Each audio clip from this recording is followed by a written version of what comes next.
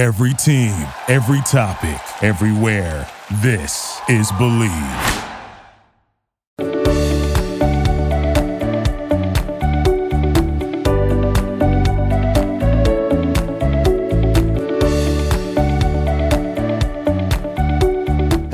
Hello, and welcome back into another episode of Believe in the ATP Tour. I'm your host, as always, Jacob Sersosimo, and right now you are listening on the Believe Podcast Network. Now, we have so much to get to today. We have to go through the entire first week of the U.S. Open, and now we are at the quarterfinal stage, so we're going to get this episode in real quick before the quarters. I'm going to set you up for the quarters, what you need to know. They got a few matches left. It's going to end on Sunday. And we got to get into it. There's so much to talk about. There's so much drama that happened in the first week. I have people at work that don't watch tennis. They're like, hey, how's tennis going? What's going on with the Open? Everything. And I go, drama. It's all going down right now. The matches are good, but the drama is thick. Let's get into it. First off, let's talk about Stefanos Tsitsipas. Now, there was a lot of drama surrounding Stefanos Tsitsipas and exactly what he's been doing. And what he's been doing is he's been taking prolonged breaks. And I don't think the prolonged breaks, those are frustrating to people. And he did it against Murray. He did it against Zverev when Zverev was in Cincinnati. He did it against Murray. And these players are getting frustrated. I believe he did it against Mannarino as well. And what's going on is, not only is he taking a longer break, he's leaving for the bathroom and he says he's changing clothes and taking a long time, but people have accused him of cheating just because of his past, and, you know, he's all for getting coaching too. So that's also been tough, is people have been really on him about coaching. Is he bringing his phone in the bathroom? Why is he taking so long when the bathroom is right inside the doors of Arthur Ashe?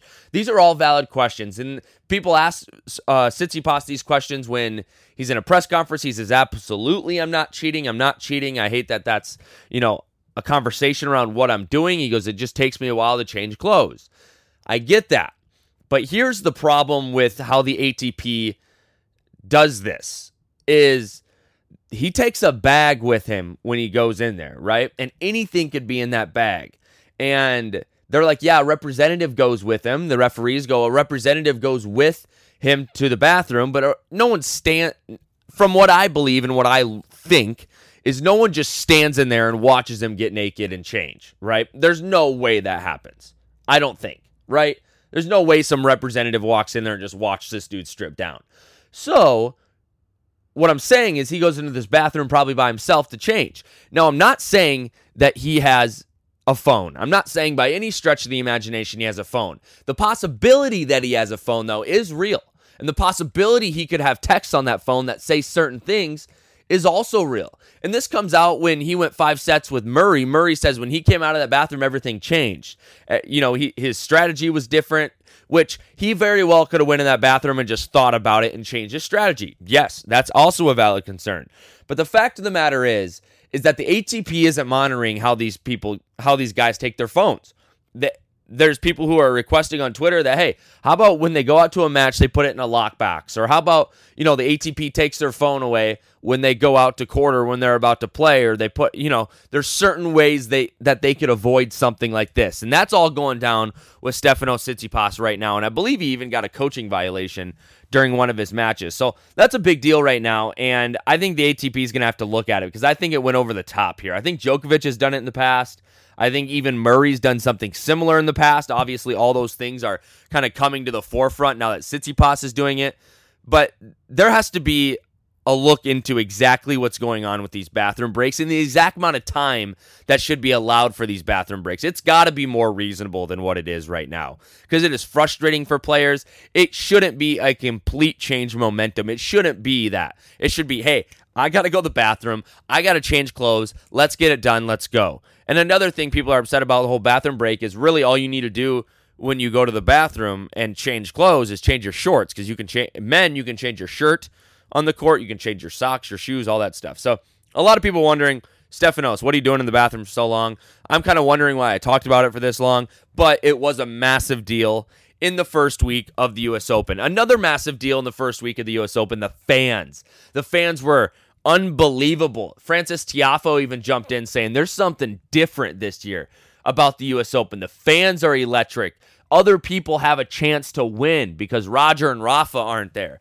This year's U.S. Open is just different. And I'm not alone when I say that. The people that are there are telling me, hey, it's different this year. There's something about the Open this year that's just better and it's different. And Frances Tiafoe said this the other day after he lost to Felix Auger-Aliassime.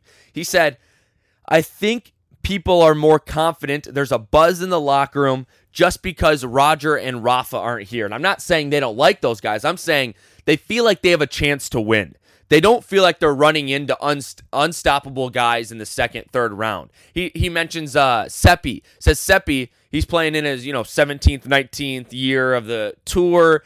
And he's still buzzing this year at the U.S. Open because he knows he doesn't have to play Rafa second round or Roger third round or whatever the case may be. He has a chance to make some money and make it far. And I think you look at guys like Frances Tiafoe making it to round 4 just like that. Him, Opelka, all those guys making it deep in this tournament when you wouldn't even look at them in past years. You got Alcaraz making it far, Lloyd Harris making it far, Jannik Sinner making it far. You have all these young guys and all these different players that are making it farther in this tournament. And I think that's because there is no Roger, there is no Rafa, there's no looking ahead at your bracket thinking, God, I can't beat that guy. Like, that guy is going to be so hard to beat. Everyone's beatable at this year's tournament. I think even Djokovic is showing that he's beatable early on in this tournament, which we're going to get to in a little bit. But there is a lot of buzz around the U.S. Open this year, and I think not only for fans being back, but the players just feel like they belong and that they can do whatever. They can beat anybody on any given day, and they can play at their highest level and make a deep run in this tournament. And I think that's true, especially what Tiafoe said last night. And I think it's very entertaining for the fans, too.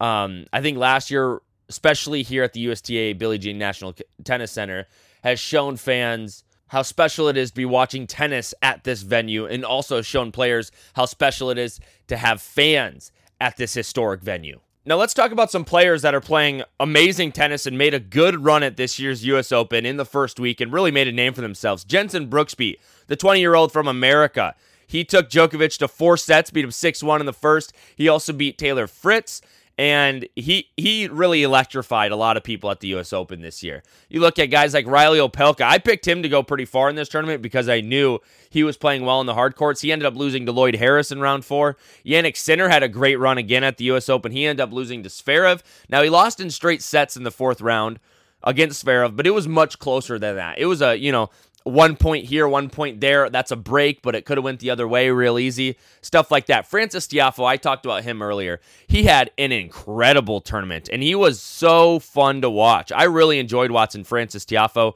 at this tournament. He beat Rublev, which was a massive win. He beat him in 5 sets late on Arthur Ashe one night, and he was just incredible. Another guy that's out, Diego Schwartzman's out. He lost in round 4. Really thought he would do it, but he lost to a quali.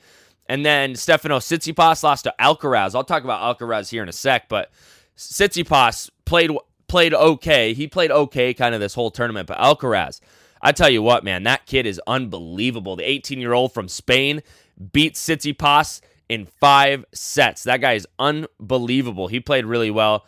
And then I think there was, Shapo was kind of disappointing a little bit.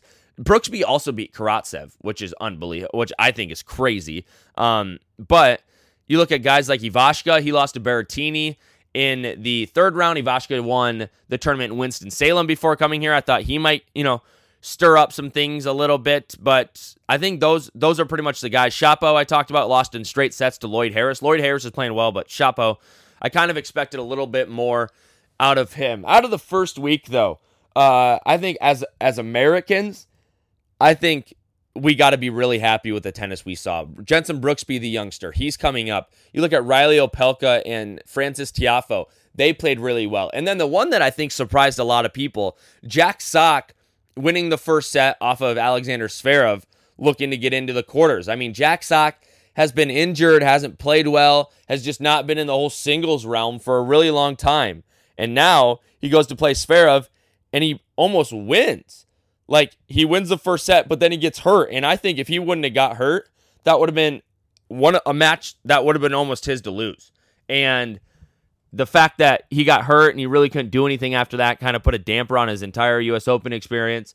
But let me tell you, Jack Sock, in my eyes, is back. His singles play is back, and I'm really excited about what he's going to do for American tennis. Hopefully he can get in a Laver Cup here. Hopefully he can do some other things and really bring his ranking back up in the world of tennis because he's entertaining to watch. Americans like him. He's got a monster forehand, and I think he's really, really fun to watch, and he's a little bit more consistent than some of the other Americans we have right now, and we can count on him a little bit more as American tennis fans. All right, you've heard my take on the first week of the U.S. Open. I loved it. It was one of the best first weeks I think that an Open or a big tournament's had in a really long time. As far as I remember, it's one of the most electric that we've had, and I do think it's because the whole Roger Rafa aren't there thing. And Djokovic definitely looks beatable. Will he get beat? I don't know. I'll talk about that here in a second. But the storylines, the entertainment, the excitement of the first week of the U.S. Open this year in 2021, second to none, I think. Let's get to the quarters. The quarterfinals are where all the money's going to be moving forward. Now, you get almost $500,000 you lose in this round, but if you win in this round, you're looking at nearly a $700,000 payout. Let's look at Novak Djokovic. Novak Djokovic, number one seed, is going to play Matteo Berrettini in the quarterfinals. This is a massive quarterfinal matchup because Berrettini's 6, but not only that, but they played in the Wimbledon final. So this could very well be a semi or final, and I'm really looking forward to that one. I'm not going to say who I'm going to take yet. I'm just going to wait till we get to the end. Alexander Zverev, he plays Lloyd Harris. I think that's going to be a really good match. Lloyd Harris is playing really well, but I don't know if anybody can beat Zverev right now if you're not Djokovic or Berrettini or maybe Medvedev. Zverev is playing really, really solid tennis right now, and I'm going to take... I just said I'm not going to take anybody yet. I'm going to take Zverev, but I'll talk about it at the end as well. Okay, let's go to FAA and Alcaraz. Two young guns right here. The Canadian, Felix Auger-Aliassime, I believe he's 21 maybe. Alcaraz is 18 from Spain, and FAA is the 12 seed. But if Alcaraz keeps playing the way he's been playing, he's been hitting the crap out of the ball. He looks so effortless when he's out there. He's just so talented, and he works so hard. He's so much fun to watch. I think they're going to put this on not on Arthur Ashe. I think they'll end up putting this...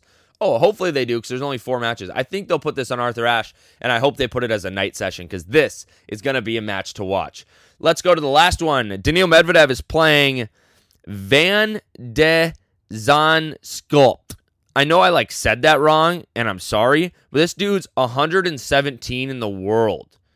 He's 26 years old, almost 26, 25 years old, and there's not a whole lot to know about him, really. I don't know a whole lot about him. He beat Schwartzman. He beat Casper Ruud, which was kind of his big win early on. Casper Ruud's the number 8 seed in this tournament. But I don't know. I'm not going to lie to you. I don't know a whole lot about this dude. I know he's been playing really well, and Schwartzman took him 5, and he, kind of dominated Schwartzman a little bit there for a little bit. But I'm not going to lie. I don't know a whole lot about him, but he's in the tournament, and he's going to play Daniil Medvedev. Now I'm going to go about my picks. I don't think Daniil Medvedev is going to lose to this guy. Daniil Medvedev, granted he hasn't played, all these great players that maybe some other players have had to play, but he's played unbelievable, I think, this tournament. He looks almost unstoppable in this tournament. I'm taking Daniil Medvedev at the bottom of this bracket to go into the semis. The next match, I'm going to take Alcaraz over FAA. I'm going to do that. I think Alcaraz can make it to a semi and face Daniil Medvedev. I really, really do. He's been playing like his hair's on fire. He's been playing like he belongs and he deserves it, and he absolutely does the way he's been playing. Lloyd Harris or Zverev, I'm going to take Zverev. It's going to be really, really hard to vote against Zverev in this match. And then Novak Djokovic. Novak Djokovic right now is so spotty, I think. He struggled in his first match of the U.S. Open, and then he comes in and he struggles. I think he played Rune in the first match and lost his first set. And then last match against Brooksby, he also lost the first set, but then he came back. I think his mental and I think his physicality breaks people down to another level. And I think people can win a set on him, win 2 sets on him, but I don't know if they can really go the whole way. I'm going to take Djokovic over Zverev and over Berrettini just because of the power. I think he turns it up when he needs to turn it up, and he's so good at that. And I think he's going to continue to do that into the semis and into the finals here. So I'm going to put Djokovic in the finals, and I'm going to put Medvedev in the finals. I know that is so cliche of me to do, but the way these two guys are playing right now, it's really hard to vote against them. And I think Djokovic has an extra chip on his shoulder trying to get that career Grand Slam and trying to become the quote-unquote GOAT right now, as Federer and Nadal aren't at this tournament. I think Djokovic does it. I told you that from the beginning, and I'm going to keep riding with it. Even though he's struggling a little bit, it doesn't matter. He's still winning matches, and he's still playing well when he needs to play well. And I think Novak Djokovic is going to continue to do that, and he will leave New York with 21 Grand Slams. If you don't think I'm right, tweet me. Let me know what you think. Do you think he's going to do that? I don't know. I want to hear from you. I want to hear whether you think Berrettini can maybe make it in the quarters or Zverev can really make a run. There's so much more I could talk about the U.S. Open, but I'm going to leave it at this because next week is my full recap of the U.S. Open. I'm going to recap this last week. This next week. I'm going to recap kind of what happened at the U.S. Open this year, even though I touched on a lot of it right now. But I'm looking forward to it, guys. We got such a good week of tennis ahead of us. This thing's going to get out right before the quarterfinals start on Tuesday here, and we're going to get it rolling. So some of these matches might already be done or in the process while you're listening to this, and I apologize, but that's what happens in Grand Slams. You have such short turnarounds, and this is what you have to do sometimes. Enjoy this week of tennis. Enjoy this week of the U.S. Open. It's the greatest sporting event in the world. It's 2 weeks long. It's at the greatest stadium in the world, Arthur Ashe Stadium, and they have a full lineup. 8 players left in this tournament that are outstanding and so entertaining to watch. You got to watch tennis this week. Reach out to me at Jacob Sersosimo on Twitter and Instagram. Reach out to Believe at Believe Podcast on Twitter and Instagram, and enjoy this week of tennis. It is your week to relax. We come off Labor Day. You don't want to work the rest of this week. Turn on some tennis. Enjoy it. I got Djokovic taking it all. Who do you got? We'll see you next time.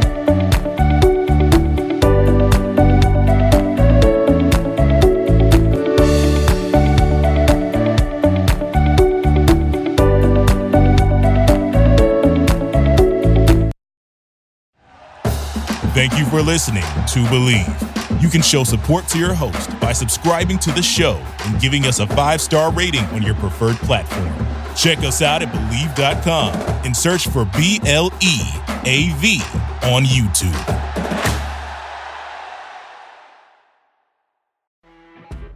You know when you're listening to a true crime story that has an unbelievable plot twist that makes you stop in your tracks? That's what our podcast, People Are the Worst, brings you with each episode. I'm Rachel. And I'm Rebecca. We're identical twins who love true crime cases that make you say, didn't see that coming, and we hate the people responsible for them. Listen to People Are the Worst now on Apple, Spotify, or wherever you get your podcasts.